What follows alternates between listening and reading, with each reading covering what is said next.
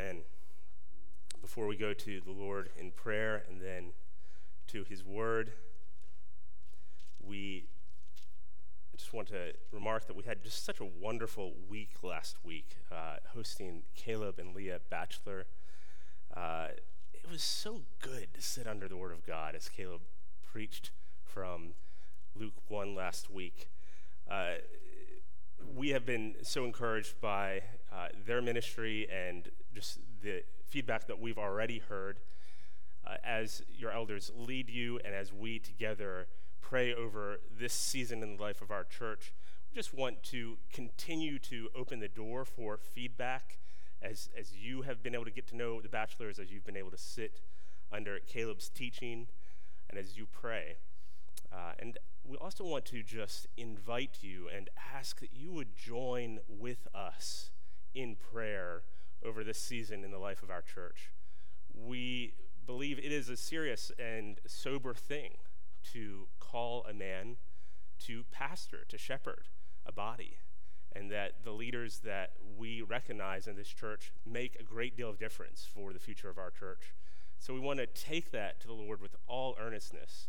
We want to ask that you as our congregation would do that together with us, that we would be in a spirit of prayer during this season as we seek to just evaluate and confirm the potential of calling the bachelors to serve with us. So with that said, let's go now before God in prayer and pray over that and the needs of our church together. Would you pray with me one more time?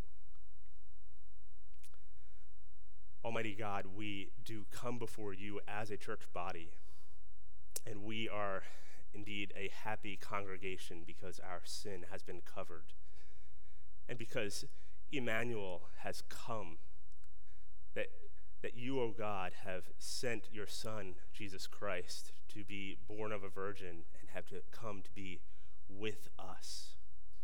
We can indeed trust you with our needs because you have shown that you have already given us all things in Jesus Christ.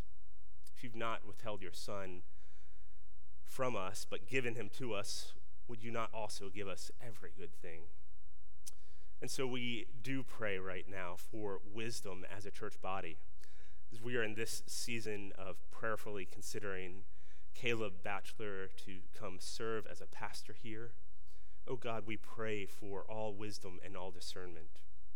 Father, we pray that you would lead us by your Spirit. We pray that we would be a people that commit ourselves to you on our knees in prayer. Father, we pray that you would lead the elders of this church. Under Jesus Christ, our chief shepherd, may they shepherd well this flock. Father, we also come to you with our needs as a body, recognizing that there are those in this room and in our body outside of this room that are hurting and grieving, that are suffering even during this holiday. Father, we pray for the widows and widowers in our body, for those who are separated from their loved ones. We pray for any who are feeling alone this morning. Oh God, would you be near to them today? Would you comfort them as Emmanuel, the God who has come to be with them? Father, we also would pray for those who are at risk in the midst of this winter storm this morning. We pray that in our nation you would spare lives, especially among those who are most vulnerable, oh God. Father, as we gather to celebrate the birth of Christ and then enjoy time with family today, Father, we remember that in many places in the world, Christians cannot gather to worship. In many places today, the church is being persecuted and being stopped from gathering in a room like this. Father, we pray on behalf of our brothers and sisters whom we haven't even met, but whose faith is being tested even this morning. Oh God, would you be with your church today? May we worship you, oh God, in spirit and in truth. And may we now hear clearly from your word as we study it. We pray this in the name of Jesus Christ. Amen. Well, today we celebrate that God has come. This is the message of Emmanuel, the name of Christ, which means God with us. That is, our God is not a distant God. He has come, and he has tabernacled. He is dwelling among us. I wonder, has this been lost on you today? Or have you been marveling in this glorious truth that God has come? Kids who are in the room today, the great God who made everything that you see, this God became a man. He took on flesh. This is amazing.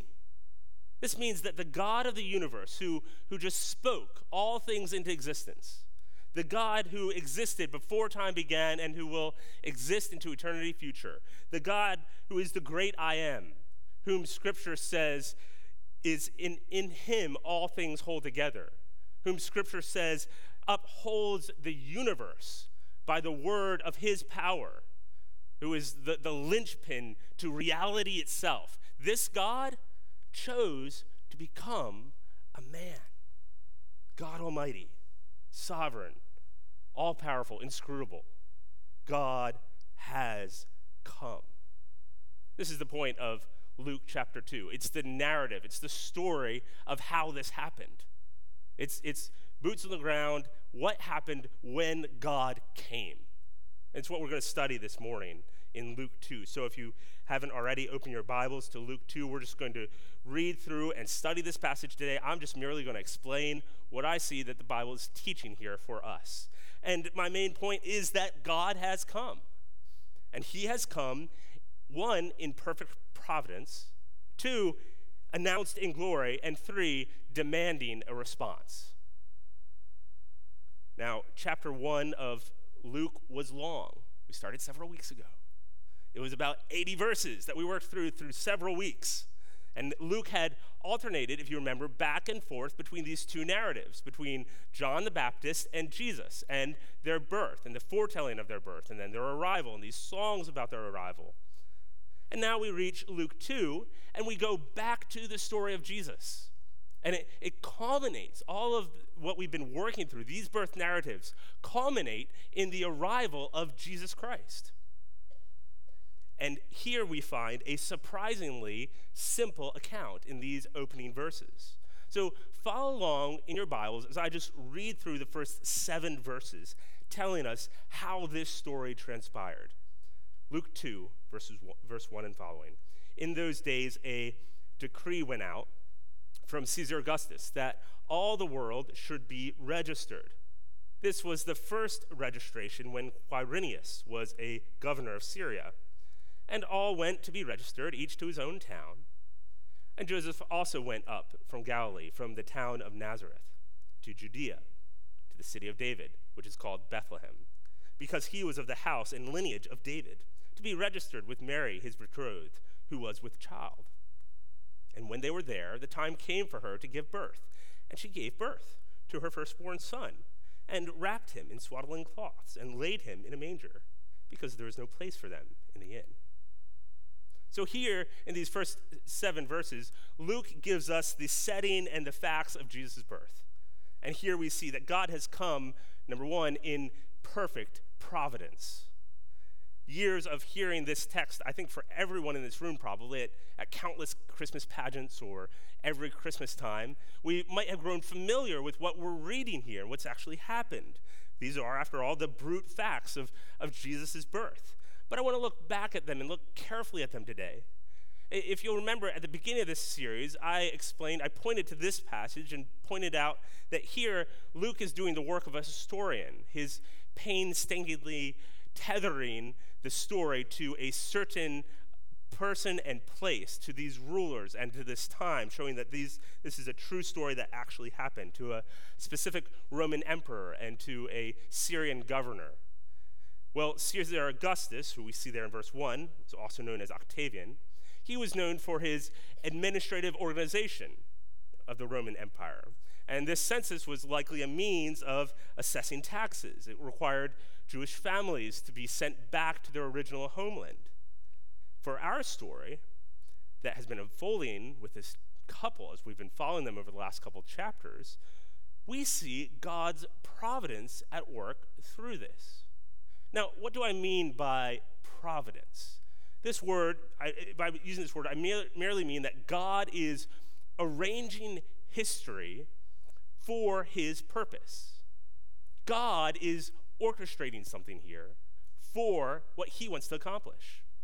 Verses 4 and 5 show us that this census sent Joseph and Mary, this couple, to a very specific area, to Judea, and to a very specific town, Bethlehem. Joseph was in the royal line of King David, the line of the Messiah, the promised one. Well, why is Luke showing us that this couple needed to be sent to the city of David in particular?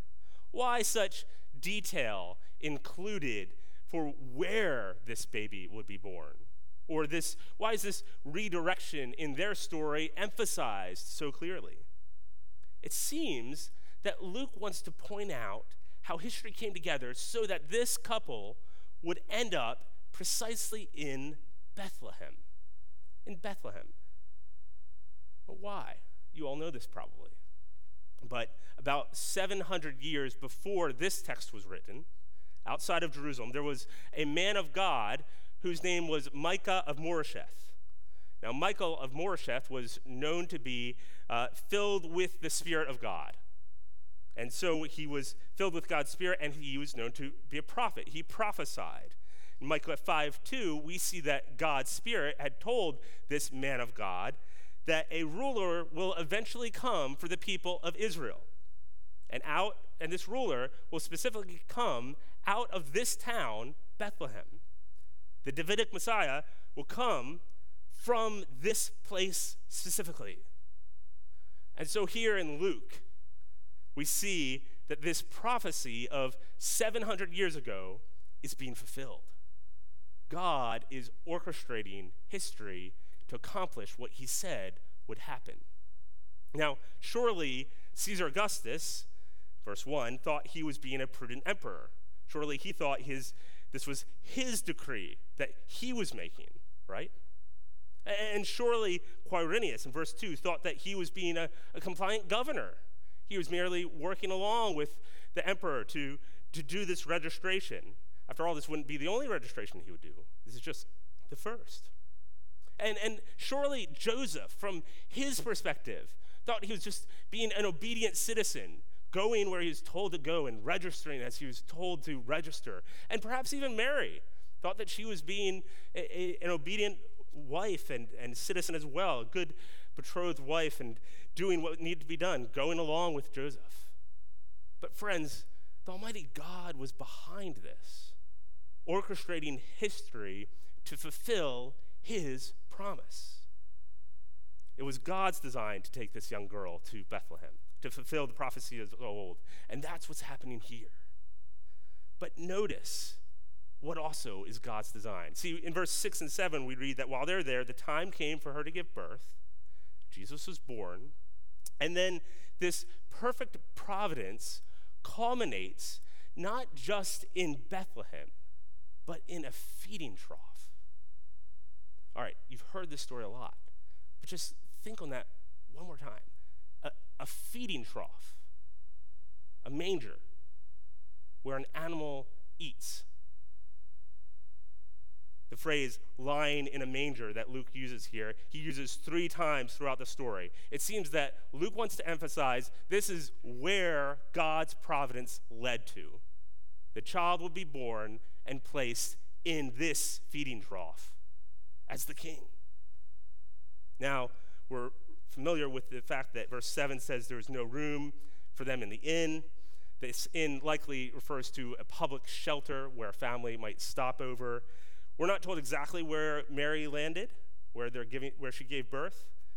Maybe it was a stable, maybe it was a cave, but it seems to be at least among the animals, because she wraps up the child and she uses this manger as a crib. What a beautiful providence. What an amazing choice of God to do this work, to send this couple to this time and this place, not just to fulfill history, but to say something. His moving emperors and guiding governors, putting them where he will, so that he could arrange to send his son to be born in a place of utter humility. Utter humility. This is not a throne. He will be born instead among the animals. Now, friends, let me just pause here. Think on this humility of our Savior. If God was providentially working to send Christ to a manger, should we expect anything less as his followers? Many of us are happy to see Christ in a feeding trough, and meanwhile happy to see ourselves placed on a throne, are we not? Christ's very first moments as a human beckon us, who would be his followers, to humility.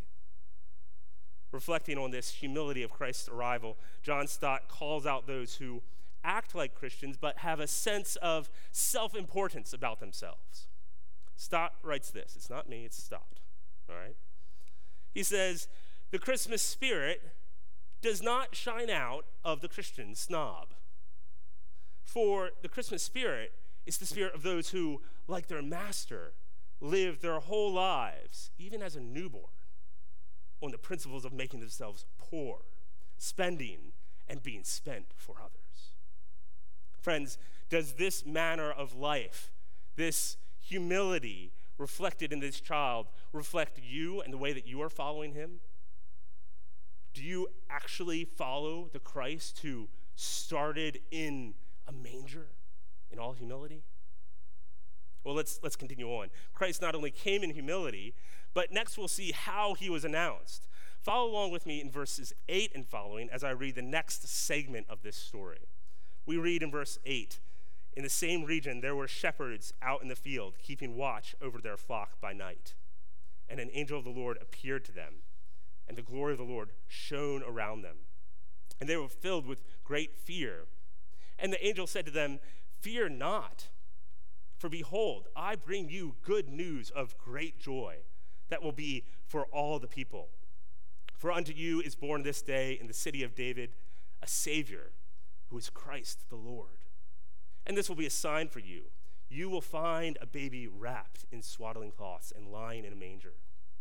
And suddenly there was with the angel a multitude of the heavenly host, praising God and saying, "Glory to God in the highest, and on earth peace among those with whom he is pleased." So here we see our second point. God has come. Number 2, he is announced in glory. Luke here changes the scene, and he goes outside the city to this quiet hillside where these shepherds are watching their flocks. And for the third time in these birth narratives, back and forth, we see again an angel appear. And again, as is common, this angel comes as a messenger, bringing a message from God. But this time, Luke tells us, notice in verse 9, that the glory of the Lord shone around the shepherds. Imagine this.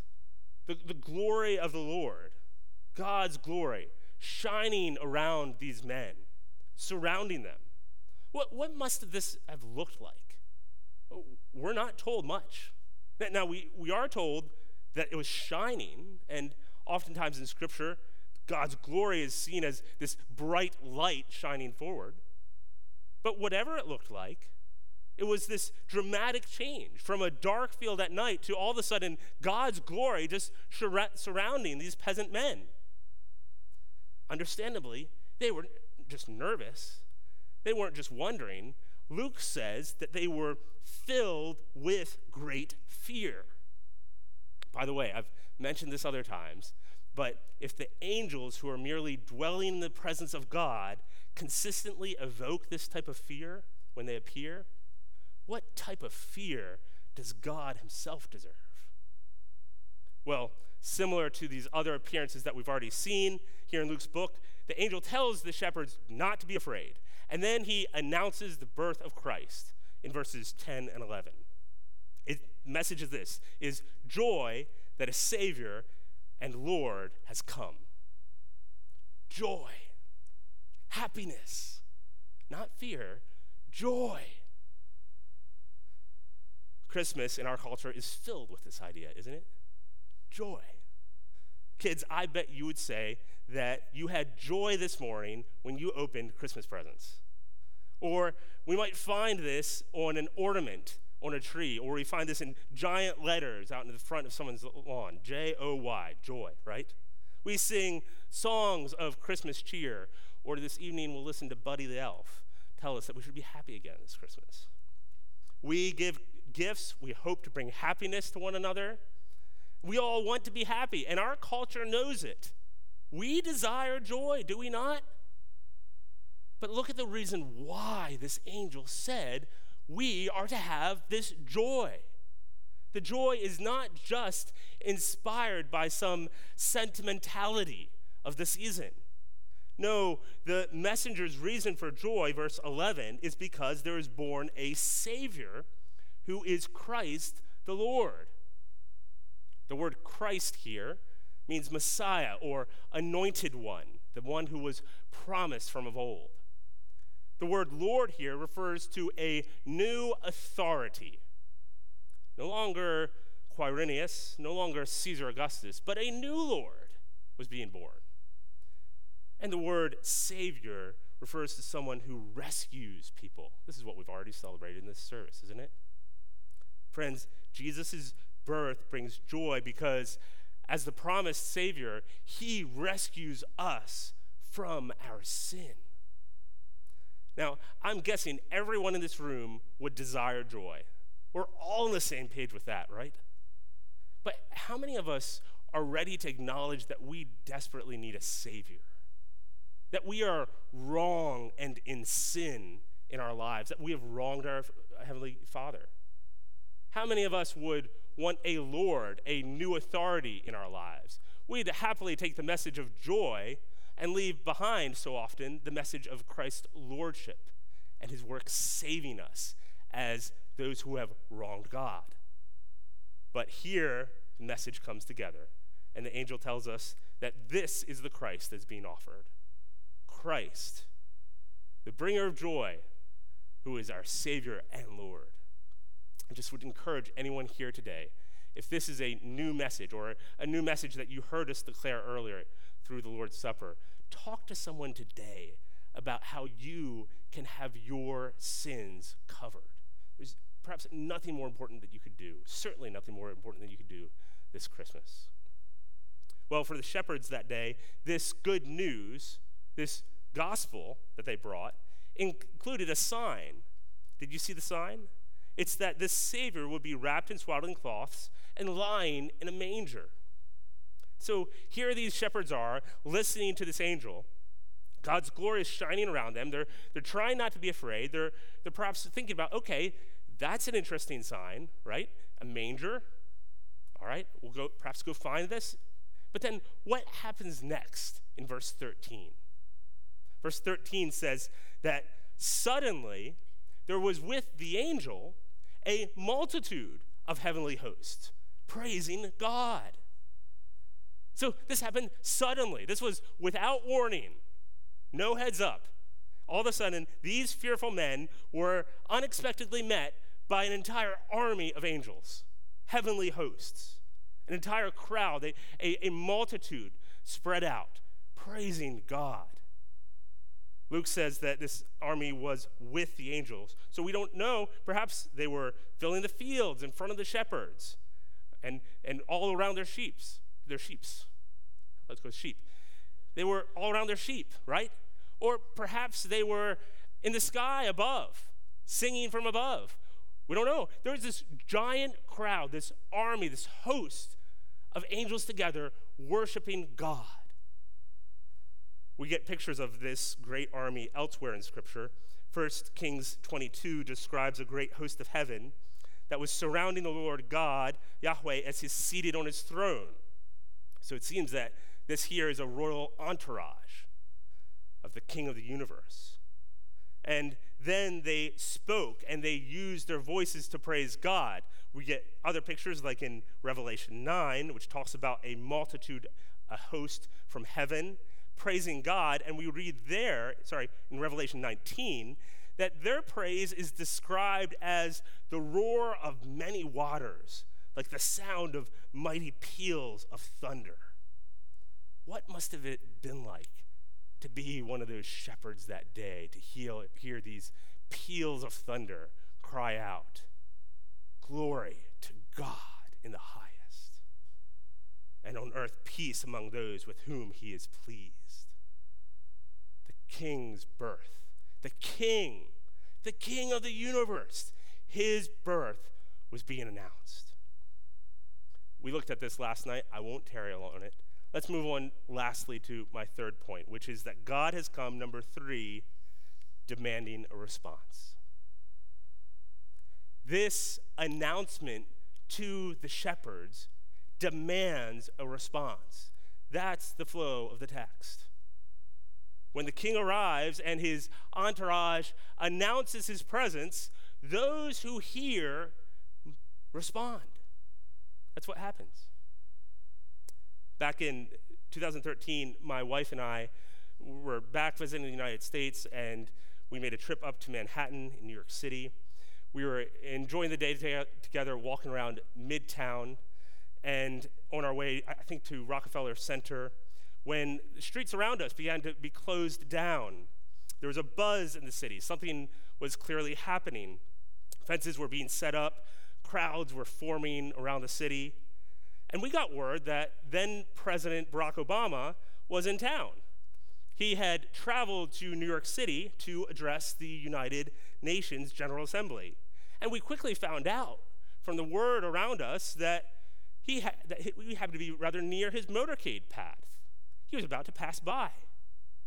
Now, regardless of your political perspective, it's not every day that you get a chance to see a sitting president. So we ran with the crowd. And we went up and we stood on the edge of the barrier to witness the presidential motorcade come sailing by us and to see the President of the United States riding in his armored car. We exchanged waves from just a few feet away. We're basically best friends with him now. But here's the idea I'm getting to. Realizing we were close to this sitting president, we rushed off to see him. What a small illustration this is in comparison to those shepherds who got up and ran to see this new king. Look at how it happens in verse 15. We read there, when the angels went away from them into heaven, the shepherds said to one another, "Let us go over to Bethlehem and see this thing that has happened, which the Lord has made known to us." And they went with haste, and they found Mary and Joseph and the baby lying in a manger. And when they saw it, they made known the saying that had been told them concerning the child. And all who heard it wondered at what the shepherds told them. But Mary treasured up these things, pondering them in her heart.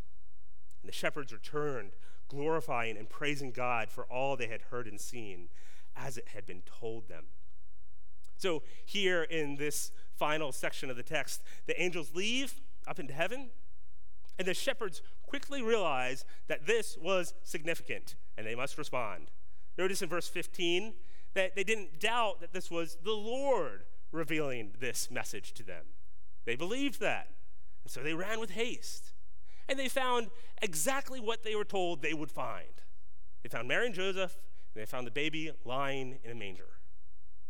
Now, because they weren't quiet about what had happened, verse 17, we get to see now 3 different responses. Luke seems to be emphasizing these 3 different responses to this announcement of this new king. Notice them with me. First, consider the response of the people. Do you see, in verse 17, the shepherds seem to be telling others what they had heard and seen.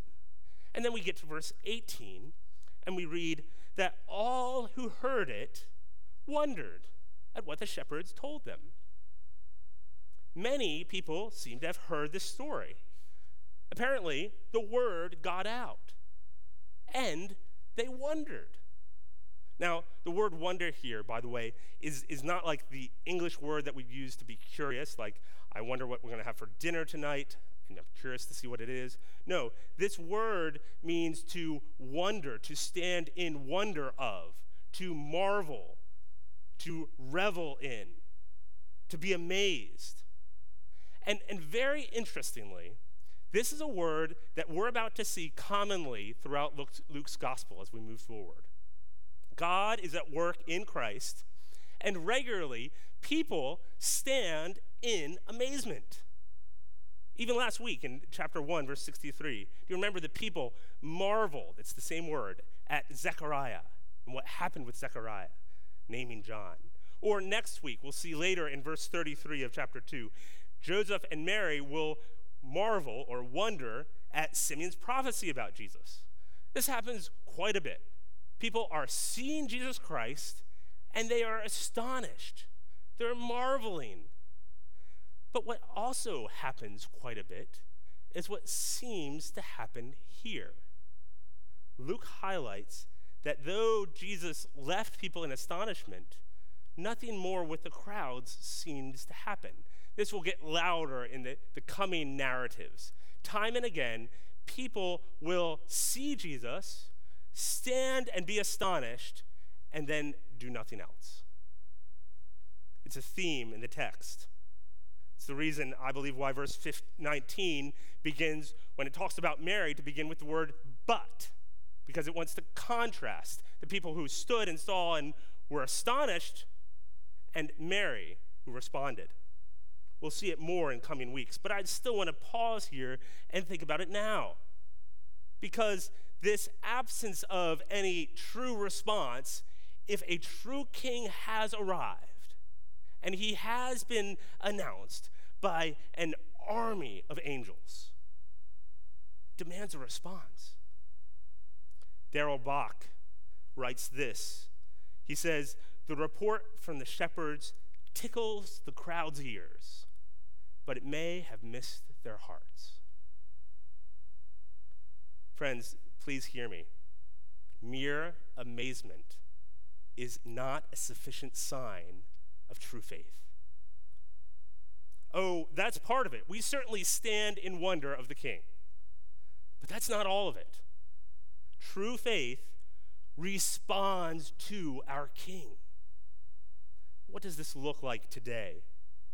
I'm afraid that too often churches are filled with those who desire to hear a powerful message, a beautiful song, a performance, and perhaps an inspirational sermon. All these can be good things. But many come to church seeking amazement or amusement or entertainment. Many come seeking to have their ears tickled. It's easy to want a sense of spirituality when we come to church, or a sense of spiritual encouragement, or even want to just hear some truth and then leave it there. But merely hearing of God's great work is not enough. Biblically, if you're a follower of Jesus Christ, you will hear his astonishing words, yes, but then you will believe them by faith. And it will produce fruit in you. It will produce repentance in you and a changed life in you. You will want to join with other Christians and even come and join a local church. But if there is no fruit of response, if there is no fruit of repentance in your life, then you should be worried. You could be among those whose ears are tickled, but whose hearts are unchanged. You could be like those who hear of a king arriving and yet don't respond. J.C. Ryle once said that the saddest road to hell is the one that runs under the pulpit, past the Bible, and through the middle of warnings and invitations. Don't let that be you today.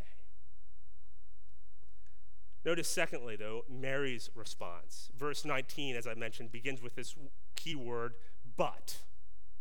Luke intends Mary's response to stand in contrast to those who merely marveled. Instead, we read that she treasured up all these things. It seemed She held on to these things and didn't let them go quickly. We read in verse 19 that she pondered them in her heart.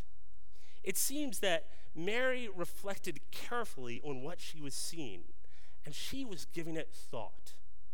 Or as one commentator suggests, while holding on to this, she seems to be trying to make sense and plumb the depths of all she had experienced. Mary had a faith that was seeking understanding.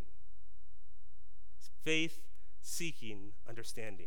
Treasuring, yet pondering. Believing, yet still growing. And this is in line, by the way, with what we see of Mary throughout the Gospels. In stories like at the wedding in Cana in John chapter 2, we see that Mary seems to believe in Jesus' significance, but is still growing in her understanding of what this really means.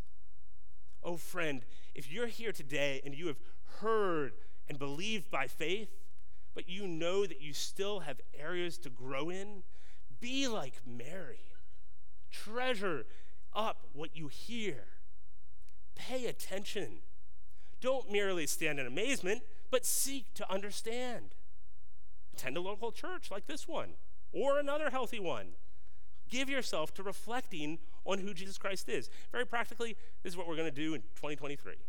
We're just going to simply gather every Sunday morning at 10:30, do what we did this morning, open up again the book of Luke, and study through it and see what we can understand about who Jesus Christ is and how it will affect our lives. We just believe that doing that week in and week out will affect us. We will grow. It's a bit like going to a gym. You don't just go once, but over the long haul. You go week in and week out and see over time the muscles grow. Friends, be like Mary. Ponder, treasure, and seek understanding. Lean in. We should conclude. Let me conclude with the final response to this king. What did the shepherds do? You know the answer, but look again with me in the text. Verse 15, they first seem to believe that this message is from the Lord, from God. Verse 16, notice they got up and they ran in haste. Verse 17, they began telling others what God had done. They shared the message they received. By the way, I just have to imagine that verse 17 is not a polished presentation. They didn't have 3 points and an illustration to tell others about Jesus. I have to imagine that they merely just went out and they talked to the people they saw. They told others what they had heard and what they had seen. And then in verse 20, we read, they returned glorifying and praising God for all they had heard and seen as it had been told them. Friends, these men had seen the glory of the Lord.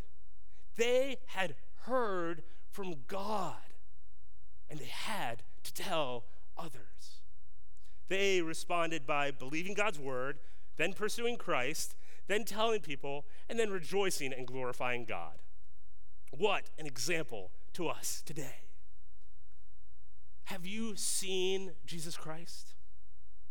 You should not be able to help but tell others about that.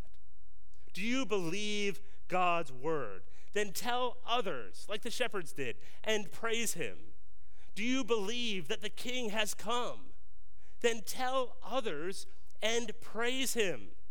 Have you seen Christ with the eyes of faith? Then tell others and praise him. Have you tasted of the glory of God? Then tell others and praise him. Oh, church, let this be us this year. Let us be a church that sees the glory of God, takes God at his word, then goes out and tells others and come back rejoicing and praising God for it. Let's pray to this end now. Oh God, we praise you for sending Jesus Christ. We praise you for the glory that we see in Scripture of our Messiah, our Lord, our Savior. Oh God, may we be a people that go and tell others of this good news of Jesus Christ.